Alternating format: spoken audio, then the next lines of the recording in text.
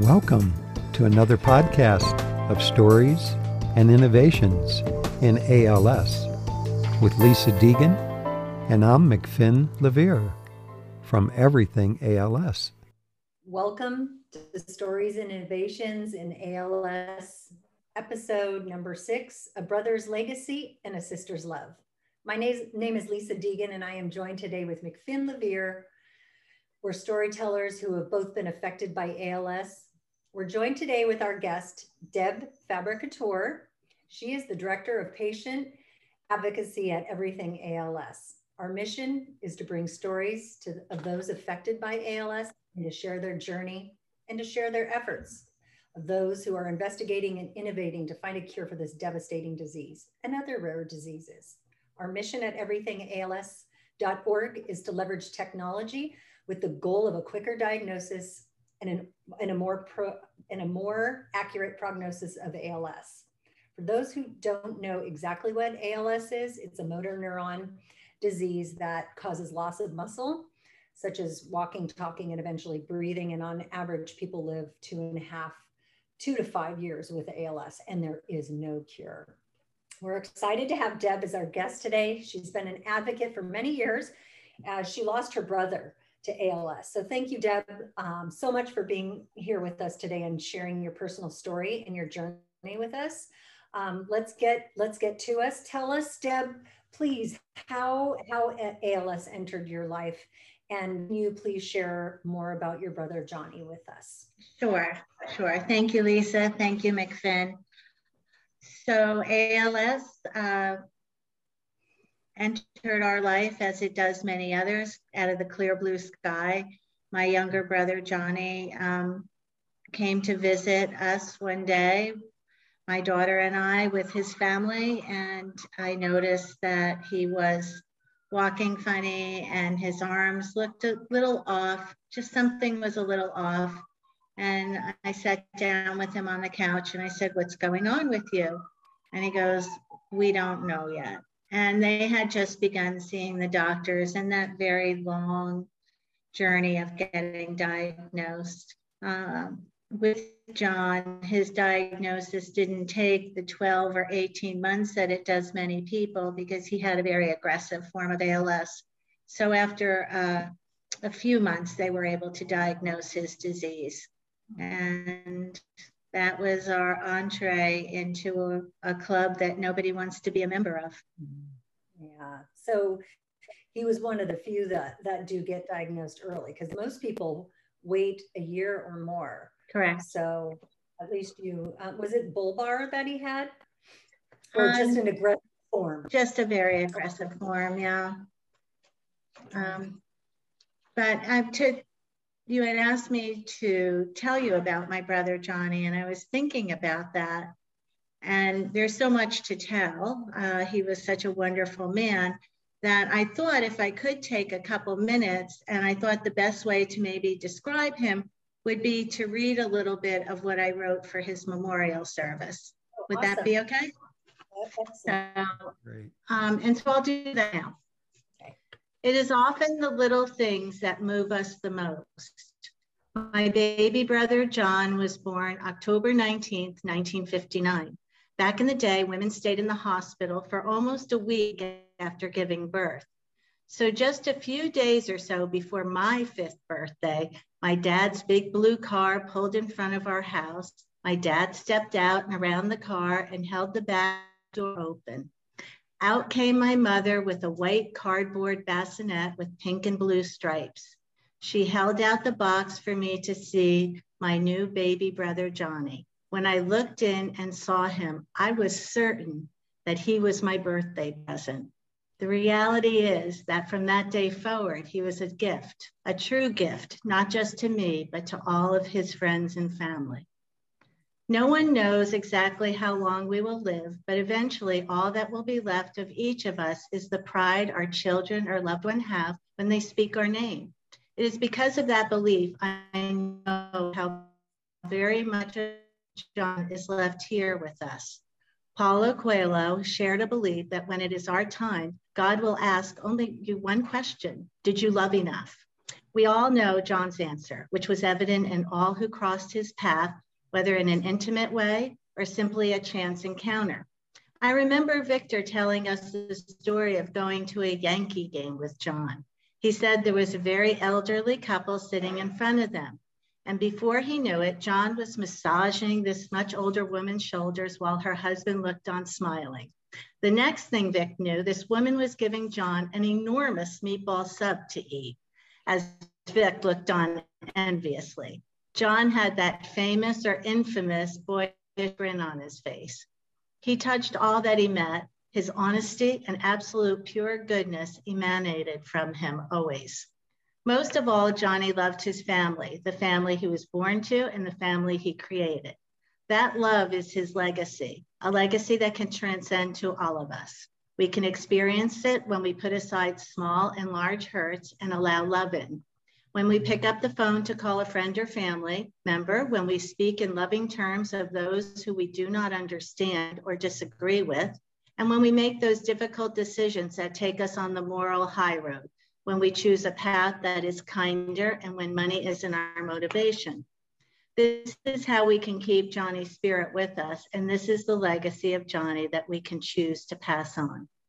So I'll stop there. There was more that was more personal to our family, but I think that gives you an insight into my brother, who is an extremely successful man and so honest and good and loving as the day is long. And I think that he really did leave a tremendous legacy. So I was able to retire from my job a little early, so I was available to help care for him. And that too was a gift. Wow, Deb, that's, you know, when it's somebody in your family, it's actually you that it's happening to. So I know how dear your brother was to you and how much you did to help him. And I mean, were you the primary caregiver for your brother? No, my brother was married. So his wife, although she did work because she was able to keep the medical benefits that way, he lived in New York State. So I would go for a week or 2 weeks at a time, go home for a week, go back and forth. Well, did your brother's wife take care of herself by bringing in other help? Are you aware of that? Yes, there were. Yes, there were 3 other home health care workers that helped because my brother was 100% locked in and needed 24/7 care.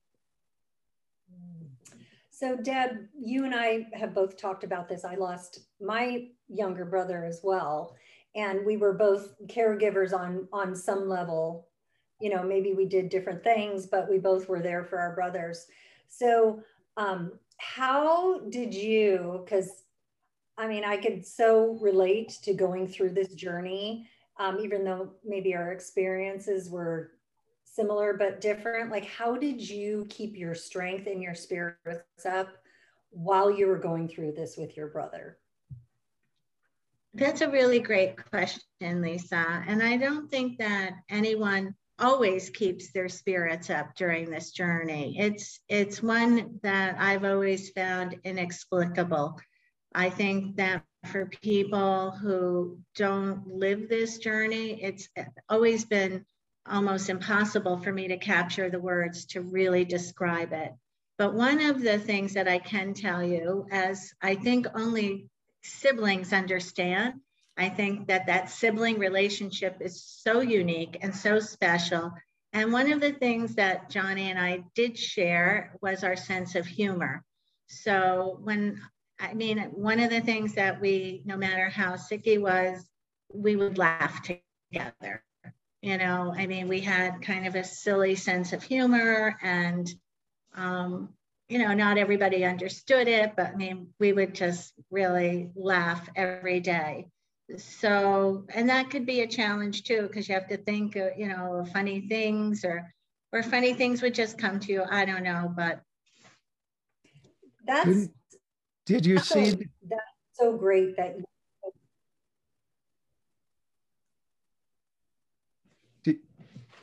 That's so great that you could find some humor while going through such a horrific and hard time. Mm-hmm. I can completely relate to that. And we tried to laugh with my brother and find the joy, little joys in things, just to keep almost like not pretending that it's not happening, but just how can we still enjoy life? That's Right. so I can appreciate that you guys would still find the joy in the laughter. Mm-hmm.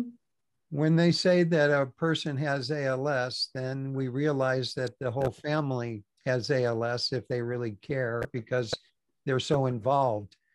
Deb, did you find yourself prepared to be helping your brother with ALS? What was there something in your life previously that you did that turned you into such a reliable, caring person?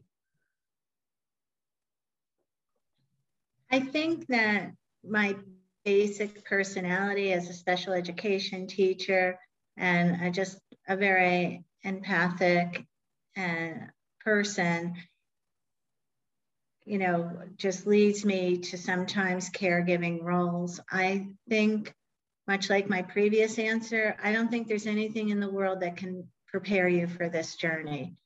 But I can liken it a little bit to many years ago when the AIDS virus hit the scene in our country, and people were so frightened of it, and people were losing jobs and their health insurance, and gosh, even funeral homes were refusing to bury people. And a dear friend and colleague of mine had contracted the virus, and most of the people surrounding him left me, except for a small group, and I ended up being one of his caretakers.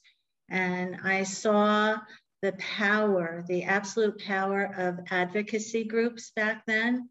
And so, although I don't think that prepared me for my personal journey with my brother, which was quite different, I think it was just another facet of my life that involved caregiving and advocacy. Well, that Deb, makes sense. Speaking about advocacy, you've been very active and giving a lot of your time and energy to helping others with ALS. I don't know if it was happening while your brother had ALS, but I know after his passing, you've been very active. So do you want to share some of your advocacy efforts that you've been involved with? And we'd love to hear about your efforts with our speech study as well. Sure. So I can tell you that while my brother was sick, before he passed away, I didn't really do much advocacy. And his death, although expected, was extremely traumatic because he was the last living member of my birth family. My parents and my other two brothers had died very young. So it was a lot to take in. And my family very quickly dwindled to my daughter and I. So I just happened to have been online reading something about a person who was doing a movie who had ALS, Patrick O'Brien. He had made the movie Trans Fatty Lives, and I had donated to that previously, but I contacted him and we ended up going to the TDI White Coat Affair, which is a fundraiser in Boston. And we, went for his birthday. And that kind of got me involved because I was sitting next to a woman who runs a nonprofit that helps people. And we were talking, and I thought, gee, this is something I would like to get involved in. So we're in Boston, I live in New Jersey, and it turns out this woman lives right up the road from me in New Jersey. So we definitely felt it was meant to be. And that's the HARC ALS organization that was named after her dad. And that's, so I ended up doing a major fundraiser in memory of my brother to benefit HARC once a year, and just doing advocacy work with various groups online helping people individually. And then I got a call from Indu Navar one day, and she told me about this brainchild organization she had in mind and invited me. And just after talking to her for 5 minutes, I knew that that too was a good fit and a right fit, and where the direction of my life needed to go. Wow. Well, we're lucky to have you. Yeah, it's amazing how the pieces of the puzzle fall together. And I know, right? Yeah. So, Deb, what's happening with your speech project that you're working on? So the speech project is very, very exciting. As you all know, we're all trying to get our participants. There's been indication that speech can give us information for early diagnosis and a biomarker, and everything ALS has created this study that really is, I think, monumental because of the amount of people.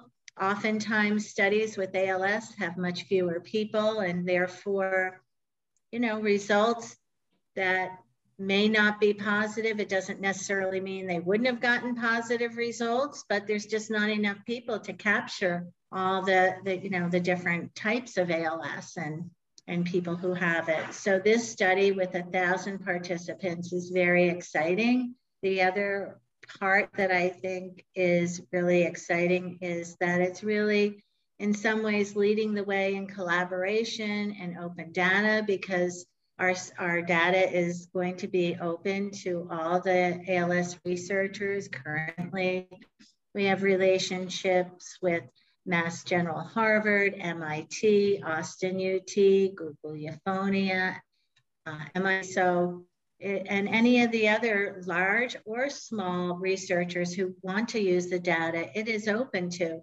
And we know that we don't know where that answer is going to come from, whether it's going to come from one scientist working alone or a big group of scientists that have been collaborating. And hopefully everyone will collaborate and we'll get the answers we're looking for to push forward and get people treatment and cure for this disease. Well, the exciting thing is our study is already showing results. We can't really talk yet about what's happening, but what we are doing is working, and that's the good news.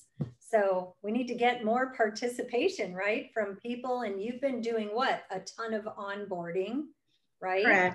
Correct. Yeah, so I do the onboarding and the orientation for the program, and I do a lot of inviting people to participate in this study and be part of the answer to this, to really take 10 minutes of their time per week. And that's really all it is, on this very user-friendly, your own schedule, to be part of something huge that will make a difference in many, many people's lives, hopefully. And that's our aim. And I believe that it will. And it's so nice that it's all inclusive, where not all inclusive, but there's no exclusion criteria. Unlike most clinical trials, a lot of people are excluded, so if people have limb onset, right, or bulbar, they can join our study. Well, the criteria for the study is to really just be, as you said, over 18, have a United States address. We would like to have 500 people not diagnosed with the disease, 500 people diagnosed with the disease. And right now we're getting people signing up, but we need more to hit that number. Mm-hmm. And we particularly need males who are not diagnosed, although everyone, don't think that we don't want, but we're a little short on that particular subgroup. Yeah, and where are we at with families? Because it's good to have, if you've had somebody, like I'm a participant in the study because I had a brother with it. So are we getting a lot of family members? We're getting across the board, a sampling of family members, people who have the genetic mutation, people who have sporadic onset. And as far as the non-diagnosed, as I said, we're getting people of all ages, genders, nationalities, people with accents, not accents. So it's really a very inclusive study that I think for the user friendliness of it, 10 minutes a week, as I said, on your own schedule, it's really unique. You don't have to travel anywhere. You're doing it from your own home. And it's something that can really make a person feel good. You're really, really making a difference. And I think that you not only make a difference on the scientific level, oftentimes ALS is a very isolating disease. People feel forgotten. They're in their home, they don't sometimes get out much, and they really, don't feel that people are recognizing they're there. And I've heard this. So one of the great joys of the work that I'm doing is that I talk with people every day who have ALS, many people who are diagnosed that for a while, and I get to tell them, here's this person who doesn't have a family member with ALS, but they just heard about the study and they're signing up. People from all walks of life. I just had a group of people from a dinner party. All 6 of them signed up right off the bat.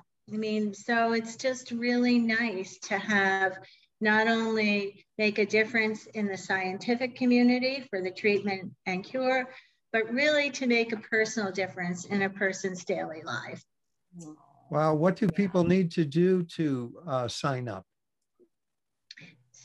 So you could go to everythingals.org, click on the research button and go to the speech study, or you could just go to everythingals.org/research. Wow. Deb, it sounds like all of the energy that you're putting into this project is energizing you. How are you using that energy? And what I'm really asking is, how are you keeping your energy up during this? That's a good question, McFinn. And I don't know that I have a great answer for that other than to use this very, very overused word of passionate. I've always been, I loved my career. I've always loved young people, working with young people, but I don't think I have ever felt quite as passionate about anything else. And yourself, Lisa, the rest of the Everything ALS team, amazing, amazing people to work with. And I think that honestly, we energize each other. I think that we at the Everything ALS team, that is also a unique dynamic where we have so much to offer each other. And as far as support and energy and good vibes all around. Well, that's for sure. Do you find this journey has changed you, in some way, shape, or form? If what, Lisa? I'm sorry.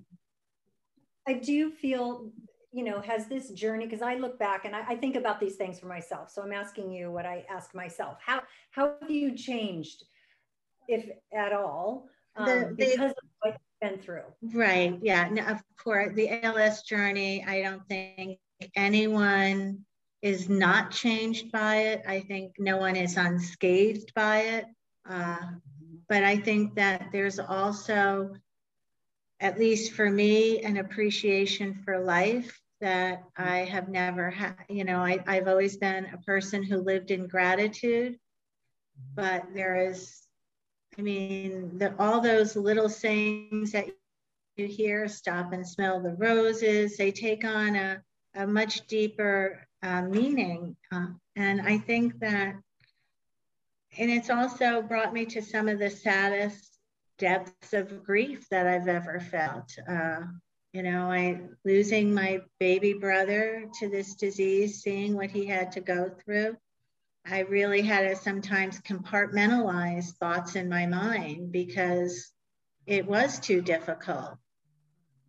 But on the other hand, like I said, I am here, and I do believe personally that there's going to be a day that my brother will be reunited with his family, and we'll be reunited with, and I'll be reunited with, you know, the rest of my family who are my guardian angels right now.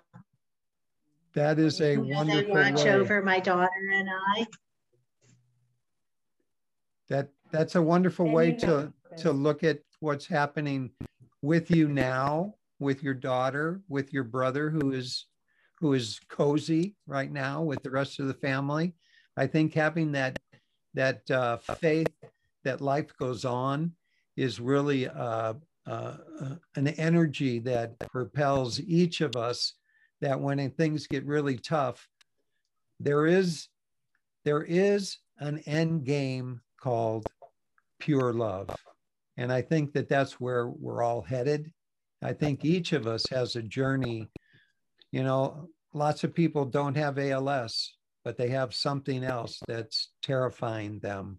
And so this disease can be translated into so many other diseases. And what it all comes. Yeah. You know, it's funny when you said that, you just reminded me of something. I had a very dear friend. Her name was Ursula Powell. She died 2 years ago. She was a Holocaust survivor.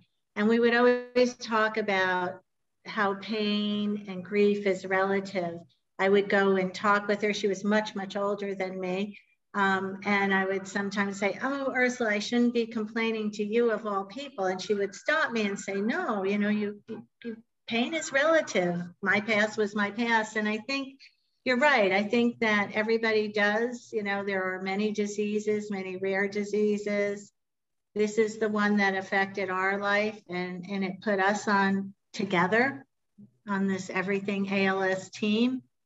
And I do think there's a reason that I'm the survivor of my family, the cheese that stands alone with my daughter. And I think that we're all here to make a difference. You know, we're here because our work on earth isn't done yet. I mean, I don't know how I'll be reunited, whether it'll just be in a form of energy or love, as you say, but I do believe that we will be. But in the meantime, we're here to do some work and to love life. You know, we're not here just to be sad and sorrowful. I mean, it's a beautiful world, and life can be really beautiful. So we have to balance it. Definitely gives us a sense of purpose in keeping our loved ones alive. That's for sure. It's a beautiful thing, Deb and Lisa, that both of you had a family member pass away, that they propelled you into this organization. You know, none of us, I think, would be here unless it was a personal mission that we all wanted to complete. So It's a real honor to be on your team, Deb. Oh, thank you. And I feel the same. And I think that Lisa can attest to this. I think that when a sibling passes away, it is such a unique loss that society doesn't always recognize, because here you had this person, either you knew them every moment of their life, or they knew you every moment of your life. The keeper of history that's so unique that no one else holds, no one else can hold, the shared experiences of a family. And it is really quite an amazing dynamic. And it's your blood.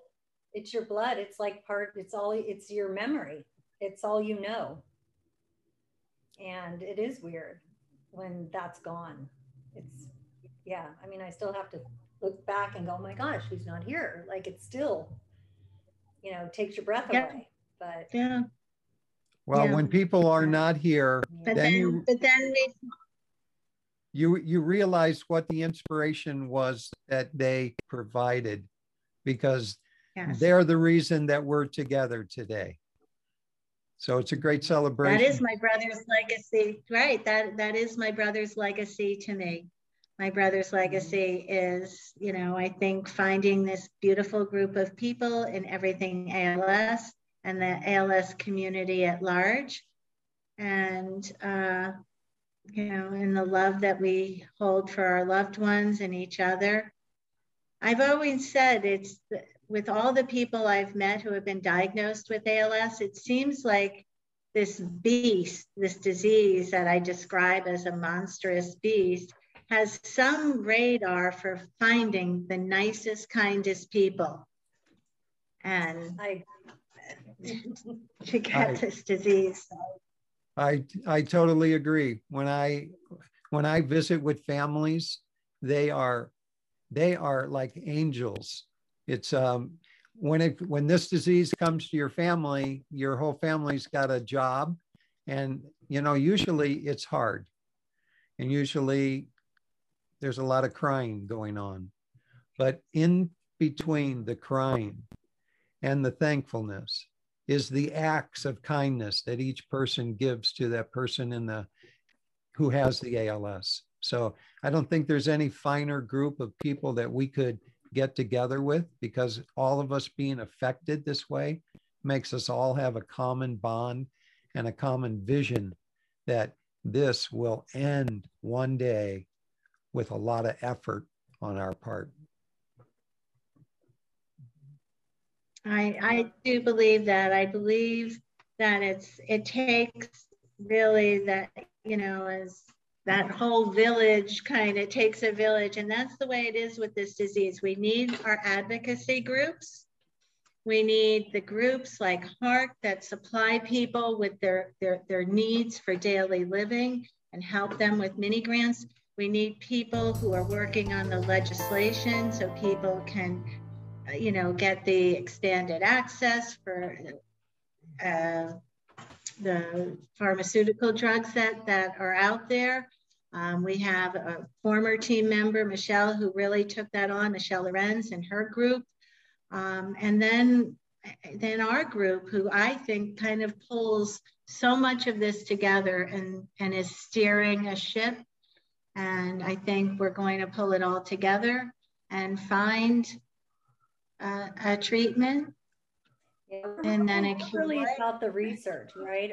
That's what separates us, is we're really research driven. And there's other great organizations like CC, Compassionate Care ALS, who really focuses on the care. I mean, everybody plays such an important role. You need to do the research to get to the cure, but you need people that are there taking care of.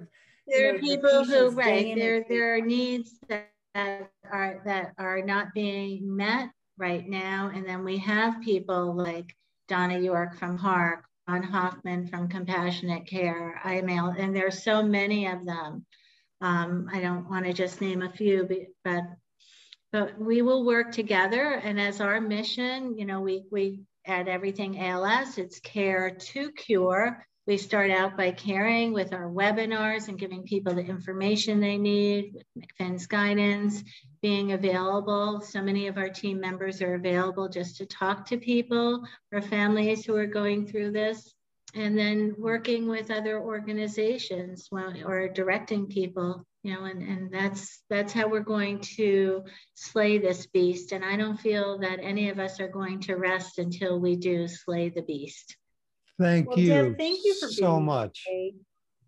This, Deb, your efforts combined with the rest of us, we are all juicy. We all have the chutzpah that we're going to get this taken care of.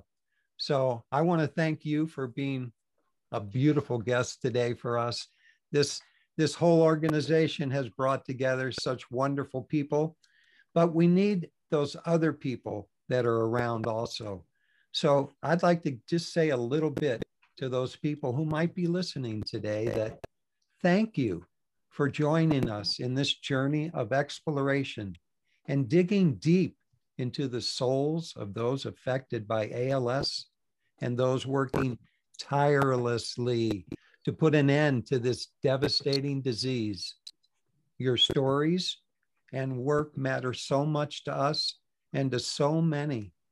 So please keep sharing and continuing to further the research in ALS so we don't see another person suffer. Do you know anyone who suffers from ALS? Are you a researcher, a neurologist, or pharma? If so, we would love to hear from you. For more information, please contact us at everythingals.org, or you can contact info@everythingals.org. Thank you so much, Deb, for coming today. Thank you, Lisa. It's always a wonderful event because we're messengers. And the message that's coming out is we're on your team and we need you on our team. So we'll see you at our speech project, hopefully. And if we don't, we'll be working for you anyway. So to all of you who have visited with us today, have a fine rest of your day. And we will see you back at our next podcast. Thank you, Lisa and Deb. Thank you for having me. Thank you both. Bye all. Okay. Bye. Bye for now.